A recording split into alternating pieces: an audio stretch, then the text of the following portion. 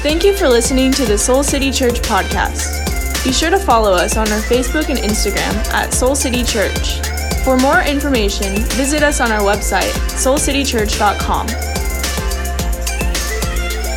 Hey, welcome to Soul City Church. What's happening, y'all? We're keeping this part in. Hey, I want to welcome you here. Those of you who are here in the building, just say, hey, it's good to see y'all. Hey, it's good to see you and be in person with you. Those of us who are joining us online, whether it's live right now or you're listening or watching later, we're so glad that you carved out this time to connect with God, to grow a relationship with Him. We believe there's nothing more important in your life than to know and to follow God, to say yes to Him with every aspect of your life. And I'm excited to kick off this new teaching series today. It is something we've been looking forward to for a while. But before I get to it, I do want to just say something this week, because Brandon mentioned it a second ago. We have kicked off this month, Black History Month, and I just want to take a moment as one of your lead pastors here to recognize that there is no American history without Black history. They're not two separate things. There's not, and that Black history is way bigger than American history.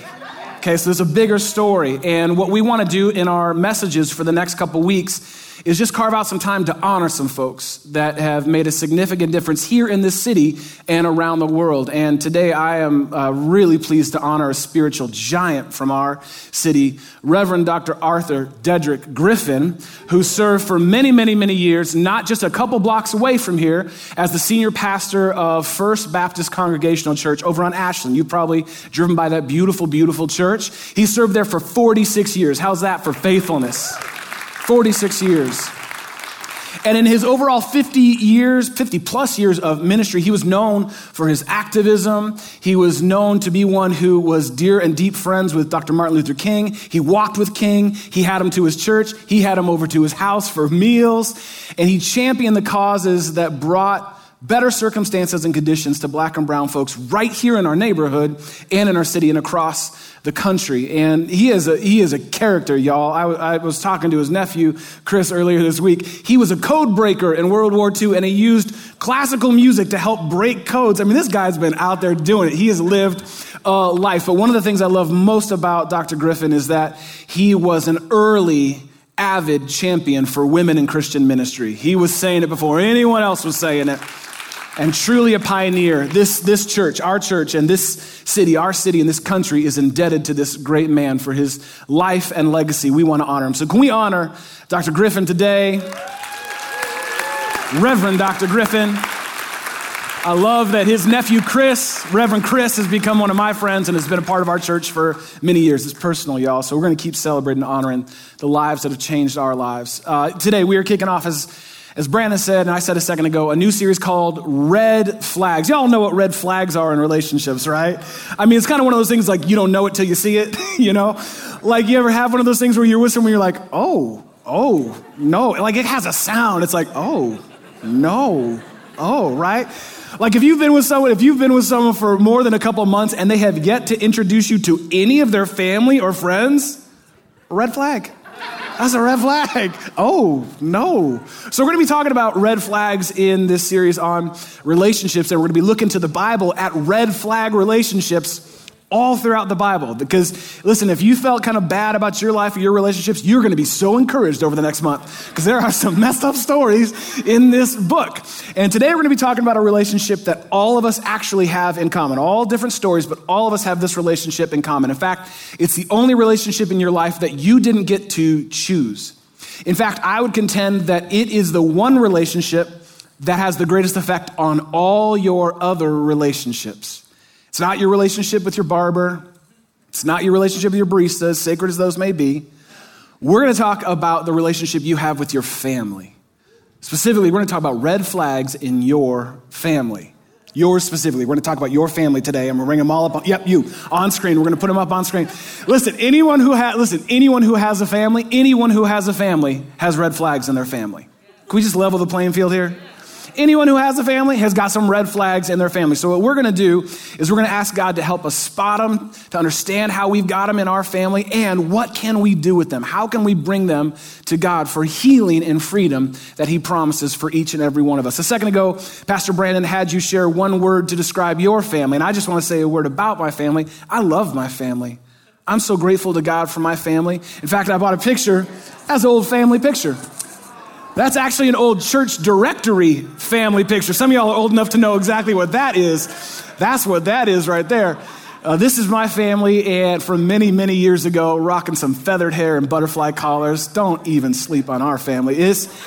I love my family. I'm grateful for each and every person that's a part of my family. And if I had to sum up my family in one word, the word that instantly came to mind for me was stories. Our family loves telling stories, and we got a lot of stories to tell in my family. And we tell the same stories over and over and over again, but they never get old for some reason. They just don't get old. This last week would have been my dad's birthday. It is my dad's birthday, but he's not here to celebrate it with us anymore. And so some members of our family got together on Zoom to do what? To share stories. And we all got to share some stories about my dad. One of the ones that came up that my mom brought up, I've heard 1,000 times, but I just cannot believe this is the thing that happened. My dad was a character, y'all. It's a miracle I'm here. That man, listen, one year, he thought it'd be funny for his friend's 40th birthday. He went to a car auction and bought an ambulance, a full functioning ambulance, because why not? If you had a chance to buy an ambulance, why wouldn't you? And so what he did is they kidnapped her for her 40th birthday, put her in the back, strapped her down, and then drove around town with sirens fully blaring on the speaker outside saying, "It's Marty's 40th birthday, everyone," driving all around the San Francisco Bay Area until he got pulled over because come to find out, that's very illegal. You cannot do that, all right? That's just one story. Another story that we just shared that I'd forgotten about, it's been a while since I heard this one, was a long time ago, before I came in the scene, back when my oldest siblings were little, my dad won a beauty salon in a poker game. Just run that sentence back, okay, to understand where I come from. My dad won a beauty salon in a poker game. And somehow the little kids, my oldest siblings, had gotten into it and had stolen a bunch of the really nice, expensive wigs that were in there. And my dad didn't know, and they'd gotten them for them and all their friends. And so one day my dad drove home from work, and he sees all these little 5, 6, 7-year-olds riding around on their bikes with bouffant hair and like these gorgeous wigs. All these kids in the neighborhood just wearing wigs. Because why not? Because if you got it, flaunt it, right? So listen, we have a lot of stories in my family to share. And just like your family, there's lots of stories that we tell. And then also, though, there's lots of stories we don't tell, right? And we all got those too. We got those stories that we don't talk about, those relatives that we don't really talk about. You know, the things that I found out years later as an adult that I could actually, after a couple margaritas, get my grandma to spill. But like, I wouldn't know unless she would tell me, because we have all these stories that we just don't talk about, or we don't. Every family has just as many stories as they do secrets. And lots of times the red flags in our families are found in those secrets, those things that we don't talk about, that we don't share. And honestly, they're probably the things we should be talking about. They're the things that we should be naming, the things that we should be bringing to the surface, the things that we should bring to light. There are patterns in each and every one of our families, patterns that have actually played out for generations, struggles that have been a part of your family story for as long as anyone can remember. And so what I want to just maybe have us consider for the next couple moments is simply this question. Does your family history determine your future legacy? Now think about your family and the stories that we tell and the ones that we don't. Does your family history determine your future legacy, the story that will be told of your life or your family one day? In other words, does all that came before, is that all that God has in store for you? Is it just that? Just more of the same? Are the past patterns and sins and struggles that are part of your family history, is that all you got to look forward to in your future? Is that it? Like some sort of inescapable inheritance that impacts every relationship in your life? Or could God have so much more in store for you? Could God have so much more in store for you, for your family, and for your future family? Over the course of this series, as I said, we're going to be looking at relationships in the Bible to help us recognize red flags in our own relationships. And today we're going to look at a family. In fact, we're going to look at a multi-generational family and how patterns have had a way of playing out in their family generation after generation after generation until they were finally brought into the light. And my hope is that for you today is that you would be able to begin to do just that you would follow God's invitation to bring all of your story into the light and experience the freedom that God actually has for you. And listen, this is important. It's not freedom from your family, it's freedom for your family. That you might actually be the one that brings some freedom to your family. So let's explore what that looks like by diving in together in Genesis chapter 12. Okay, if you have a Bible with you, awesome. Open it. We'll mark you down for extra credit. If not, in this room, there should be a Soul City Bible under your seat or on the armrest. You can turn to Genesis 12, and that's page 9 in the Soul City Bible. Those of you worshiping with us online, just open a separate tab, open your phone to Genesis chapter 12. We're going to dive into one of the first families that we get to see play out in the story of the Bible. Now, here's the thing. I want to warn you about something right now. Your fingers are going to get a workout today. You can count this. Like if you have a fitness tracker, turn it on now. Because we're actually going to move through 20 chapters of the book of Genesis and about 300 years of biblical history in the next couple minutes, all right? So just kind of get stretched, do whatever you got to do because we are going to move through it. So let's look at Genesis chapter 12. Let me give you some quick context. At this point in the story, God has come to a man named Abram, and he's given Abram a vision. He's given Abram a promise. He says to him that, Abram, one day you are going to have a family, but not only a family, I'm going to make your family a nation. Out of your family, a nation will be born. My people will come from your family. Now, this is very significant because at this point in Abram and his wife Sarai's story, they were 70 years old, and they had yet to have one kid, which carried a lot of shame in that culture in that day, that they were that old and they had no one to pass on their family to. They're 70. They don't even have one kid. God says, no, I'm not just going to give you one. I'm going to give you a nation. I'm so much bigger than anything you can imagine. And if maybe for those of you who grew up around church, you know about this because of that song you sang in church growing up, Father Abraham had many sons. It's a bop. Had many sons had Father Abraham. Stomp it out. Someone get ready, right? It all comes from right here in Genesis 12, but we don't have time for me to sing the whole song and tell the whole story.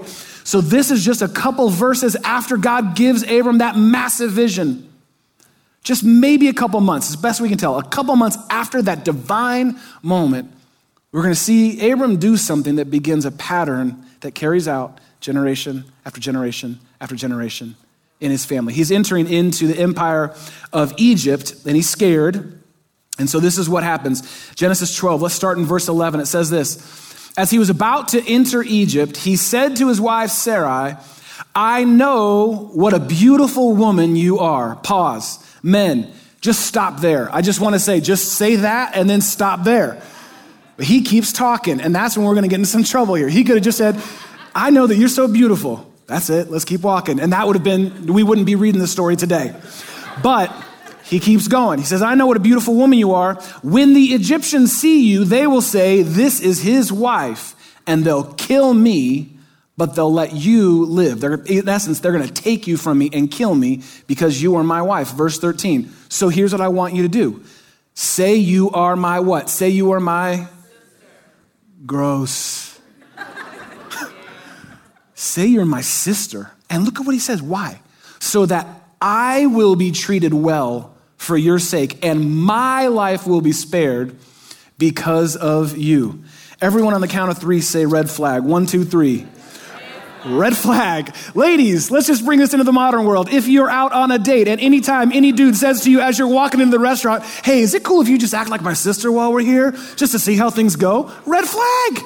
That's a red flag, right? That's exactly what he does. But pay attention because it's the deception that begins here that's carried out for generations.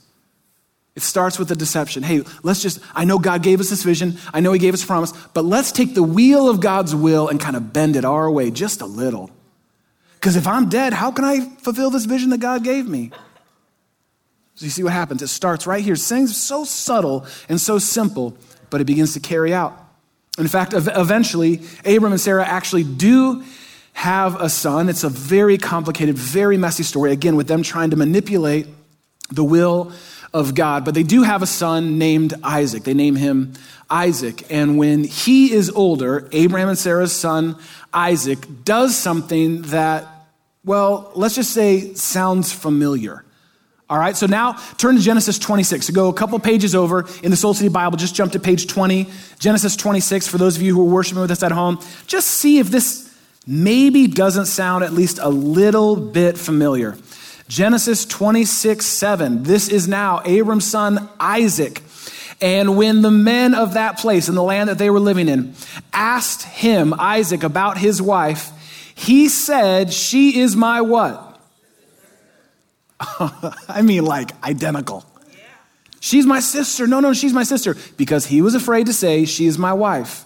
He thought the men of this place might kill me on account of Rebekah because she is so beautiful. At least Abraham said, "You're beautiful." I mean, he didn't even say that. And then he said, "You're going to act like my sister." Exactly like Abraham did with Sarah. This is just one generation later, we see it play out. The pattern has begun in this family. And we begin to see it play out because that's not all. Many years later, Isaac, after going through his own journey, has twin sons, Jacob and Esau. And he is still now carrying the blessing that God gave to Abraham was passed on to Isaac. And now Isaac is going to pass it on to his firstborn son. And his firstborn son among these twins is Esau by like 5 seconds. But he's technically the firstborn. And so the birthright blessing is belonging to Esau.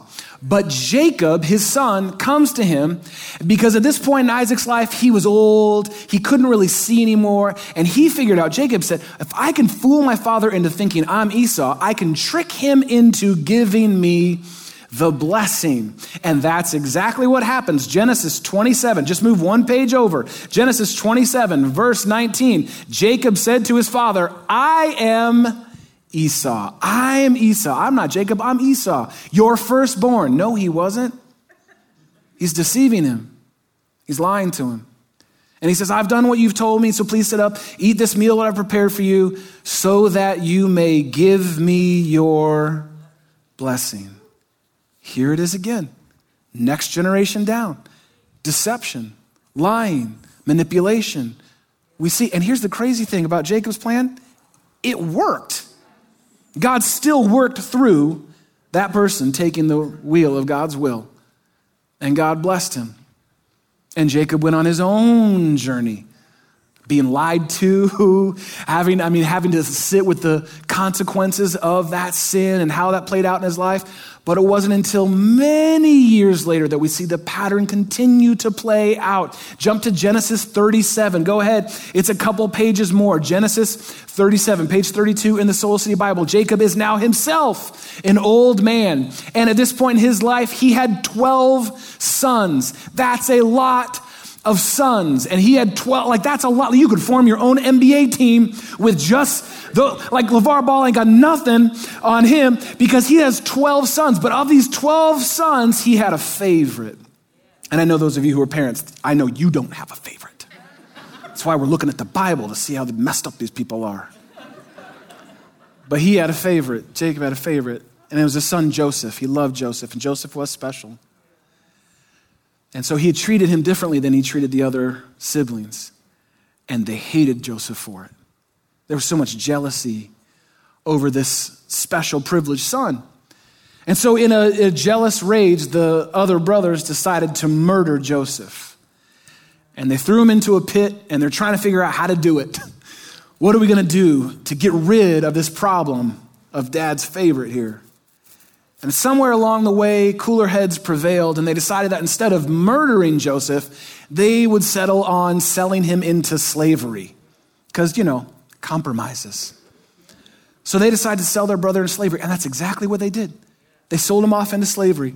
But then you see the pattern play out again.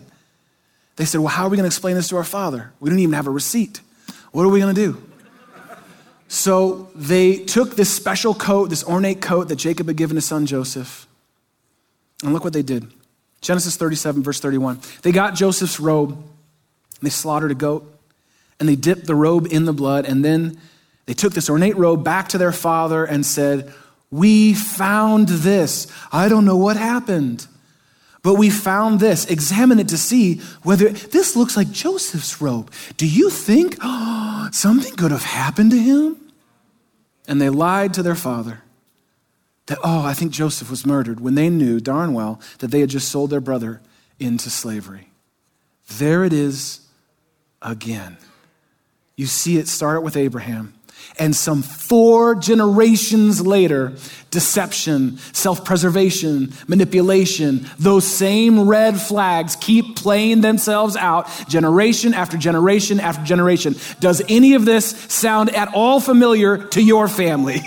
Are there things that you look at in your life right now and go, how is this a part of my life? And you've never even stopped to examine where it started generations ago. So why spend all this time, move through some 20 chapters of the book of Genesis, spend all this exhaustive energy walking through this one family's story? Why do all of that? Well, it's to prove one simple point that is true of this family, and it's true of my family, and it's true of your family. The patterns that go unnamed go unchanged. Think about it. No, think about it. The patterns that go unnamed in your life and in your family, if you don't name it, if you don't recognize it, if you don't call it out for what it is, it ain't going to change. And guess what you're going to do? You're going to hand it off to the next generation. And so on, and so on, and so on. Your family, my family, every family carries cycles and patterns of sin that go back generations. Oftentimes, they are ignored or unnamed. Lots of times they can be minimized until they become normalized. That's just how it is. That's just our family. That's just how they are. That's just how it's always been. And so many of the choices that you and I make in this now moment are either a reflection of that pattern or a reaction to it, oftentimes without us even realizing it. Red flags handed down from one generation to the next that may have started decades ago, long before you ever even got here, but they're affecting the way you live your life today. They're affecting your relationships. They're affecting the way you view finances. They're affecting the struggles in your life, addiction in your life, the way that you view and interact with God. It can be traced back. You can find oftentimes that you are not the first one in your family, that there was something there before.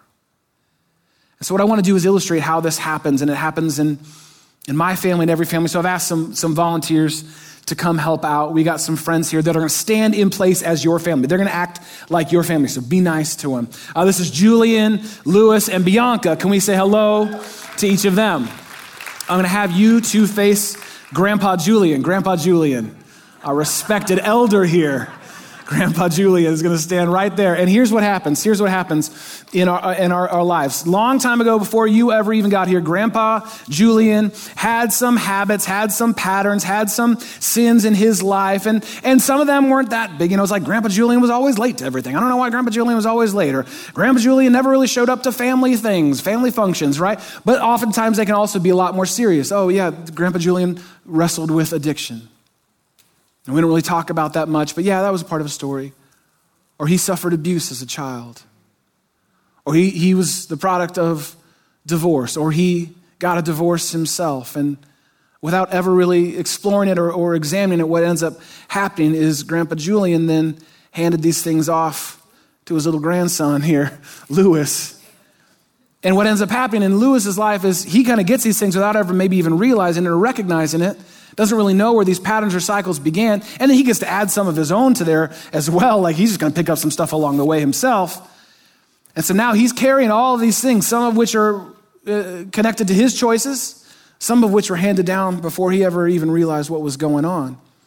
And then without ever exploring or asking or inviting God into these things, what does he do? He turns around and hands them off to Bianca, his daughter Bianca, without even realizing it. And now we see a pattern begin to happen in a family that began generations ago. And again, she's going to pick up her own things. She's making her own choices, and there's consequences and things that she's dealing with, struggles that she's walking through right now. But she's carrying with her burdens. She's carrying with her brokenness that began generations ago.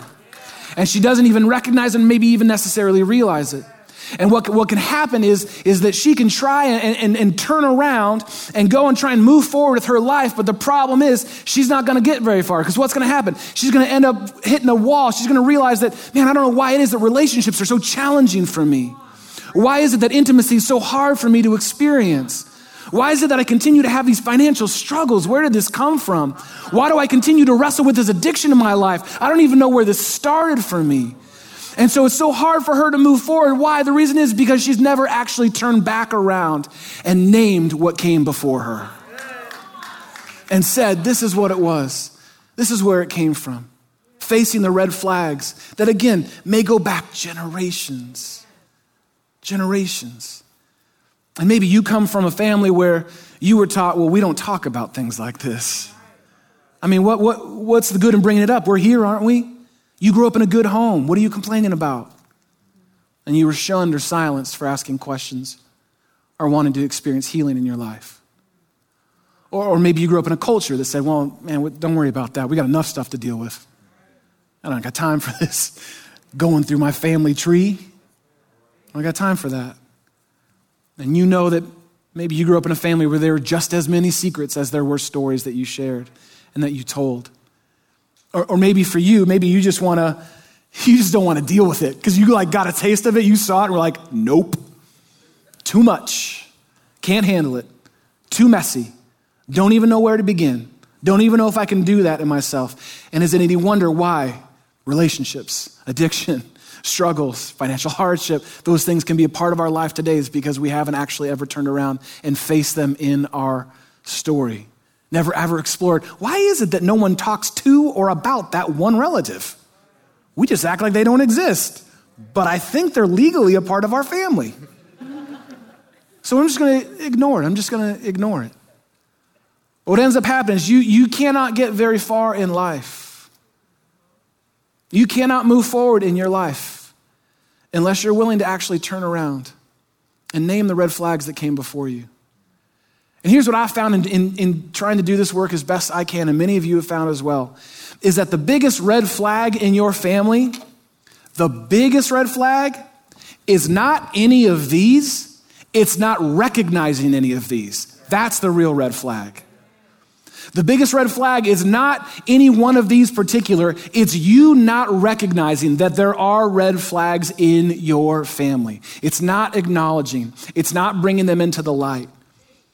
By refusing to recognize your family's red flags, you just set yourself up to repeat them and hand them off to the next generation and the next generation. And we'll just kind of keep deferring this thing on, carrying burdens that were never ours to carry. Patterns that go unnamed, as we said, go unchanged. And look, we're seeing the same principle play out right now in our country, aren't we? We don't want to have an honest conversation about our history with racism. We don't want to talk about it. And some people are like, why are you even talking about that in church? Talk about Jesus. Do you not see how it's all connected? We're in a moment right now where we're refusing to face our past. And anyone that threatens to actually explore or examine that honestly, so no, you can't talk about that. That might make me feel uncomfortable. No, you can't have that book in school because it might actually show you the truth of who we really were, who we really are, and who we possibly could be. But no, don't turn around. Don't turn around. You see how it plays out? It plays out in nations, it plays out in families. It plays out in my life, it plays out in your life. We have to turn around so that you can move forward. So that by God's grace, you can look back at the patterns in your life, the patterns in your family. You can look back at that brokenness and say, I'm going to break free. By God's grace, I will break free from this. And so I'm going to have the courage to say, there's divorce in my family. I'm going to recognize it. There's addiction in my family. I'm going to name it as such. There's abuse in my family. There's financial struggle in my family. There's depression in my family. There's suicide in my family. There's shame in my family. I'm going to name these things. And God, by your Spirit, it ends with me. It ends with me. I'm not going to hand these off to another generation. God, by your grace, by your power, by your Spirit, I can't get there on my own, but God, you can. And if I'm ever going to have a breakthrough in my life, I have to name the brokenness that came before me so that I don't carry it on to the next generation. Can we thank these folks who stood in as your family today? Thank you. Listen, this is critical spiritual work. It is. We see what happens in a family when they refuse to do it. You see it play out. And there's other families we could walk through in the Bible too. You see it play out. And again, the encouraging thing is, what's so crazy is that even Jesus' family had brokenness, his earthly family. And the even crazier thing is, all these folks that we just read about, that's who Jesus came from. They're his people. So there's hope. There's hope. There's hope for you. And I've tried as best I can to spend the last, 2 decades of my life, as best I can, to do this kind of work. I want to do this kind of work. And I've sought the help of counselors, and I've sought the help of therapists and spiritual directors, asking God to help me see what came before me so that I can be free from it. And over the years, I've done all kinds of things, from therapy to genograms, where I kind of map out all of just the facts of my family, just kind of map it out so I can see it honestly, to therapy-based role playing, where I have people actually act as different members of my family. I'm like, God, whatever tool you got, whatever thing you want me to do so that I can be free, this work is worth it. Yeah. Prayers of releasing, prayers of forgiveness, prayers of breaking bondages in my family. And I want to be really clear. It's not because my family is so messed up. I told you in the beginning, I love my family. My mom's watching right now. She's so nervous right now. I'm not going to say any specifics, Mom. I love you. I'm not going to name names. I just want to be free. I want to be free. Don't you? I want to see. I want to be honest. I want to have compassion for my family. I want to be free. And I had to learn a long time ago, as I began to do this work and dig into the red flags in my own family, I had to learn a long time ago that honesty is not dishonoring. And some of y'all came from a family that's like, no, if you bring that up, no, you aren't loyal to us. No, red flag. Honesty is not dishonoring. And I don't do this work and ask God to bring liberation and freedom, not from my family, but for my family. I don't do this work so that I can stand as a victim and say, well, look, I had no other choice. I mean, Grandpa, if he wouldn't have done this, and my aunt hadn't done this, I can't help I'm not a victim. I stand victorious in Jesus Christ. That's who I am. And I don't see them as the villain. They're not the bad guys. They're people who were carrying their own burdens and maybe didn't know or didn't have the tools to bring that to the light. I don't stand in judgment of them. I don't blame them. I love them. And I want to be free, don't you?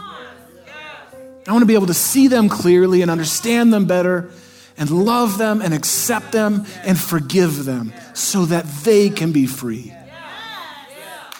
That's the work, that's the work, that's the work, that's the work. If I got to work my way through my whole family tree, I'll do it. Because the work is worth it. You're worth it. Your family is worth you doing this work. And by God's grace, my hope is that you can say, it ends with me. It ends in this generation. By God, by your grace, your power, your spirit, it ends here. That's my hope and my prayer for you, that you would truly be free. That you would truly be free. Not bound or burdened or stuck or enslaved to that which is broken in your family, but that you would break those patterns through the power of God at work within you. And we want to help however we can for you to do just that. We believe this is spiritually critical work that all of us can do and all of us need to do. And if you've been around here for a little while, you've heard me mention, as I just did, how counseling, how therapists have been such a critical tool that God has used for my own transformation. And if you've been around here for a little bit, you've maybe heard us talk about how we have this list that we've spent years vetting so that we can say to folks who want to seek that next step, here's some folks that we really trust. Here's some folks that can help you do this work. And I am blown away by the folks in our church who said, yeah, I've never done that before.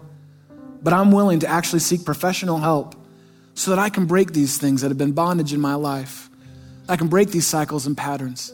I'm blown away by how many folks in our church, how normal it is to seek help when it comes to your soul. And if anyone here needs or wants to take that next step, maybe you've been like, I don't know, man, I'm not sure. Maybe, I'm not sure. Well, we just want to encourage you. The work is worth it. You are worth it. God uses that process, that healing work, that naming work, that freeing work to bring about your transformation. And so if you want to just check out that list that we have, there should be a little code that pops up here. There it is. A code that pops up. You can just grab your phone right now. And maybe for you, it's, you can say you're doing it for a friend, but it's for you. But just say, oh yeah, I need to get this for so-and-so. Cool. Just get it. Just get it. And go through there. And if you need some help, like I'm not sure, we want to help however we can. Two of the therapists on there have been therapists of mine. I'm just telling you, the work is worth it. Your freedom is worth it. This is what Jesus came to do, is to set you free. This is what he did at the cross. That work is done. This is what he's doing in this now moment. He wants to set you free. He made you to be free. Again, not free from your family, but free for your family, so that you can love them more wholly and completely like God loves them and like he loves you. Free for your future family, so that you don't have to hand these things down one more generation, to see them and love them just like God loves you. Listen, no family, not mine, not yours, no family is perfect. Every family is both beautiful and broken. They just are. No family is just one or the other.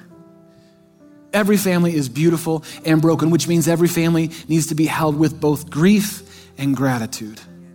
Grief and gratitude. And God has formed your soul in such a way to hold both for your family. He made you in such a way that you don't have to no longer be held back or held down by the red flags in your family. Because listen, here's the last thing I want you to get, and then I'm done here today. Listen, you can't choose your family, but you can choose freedom today.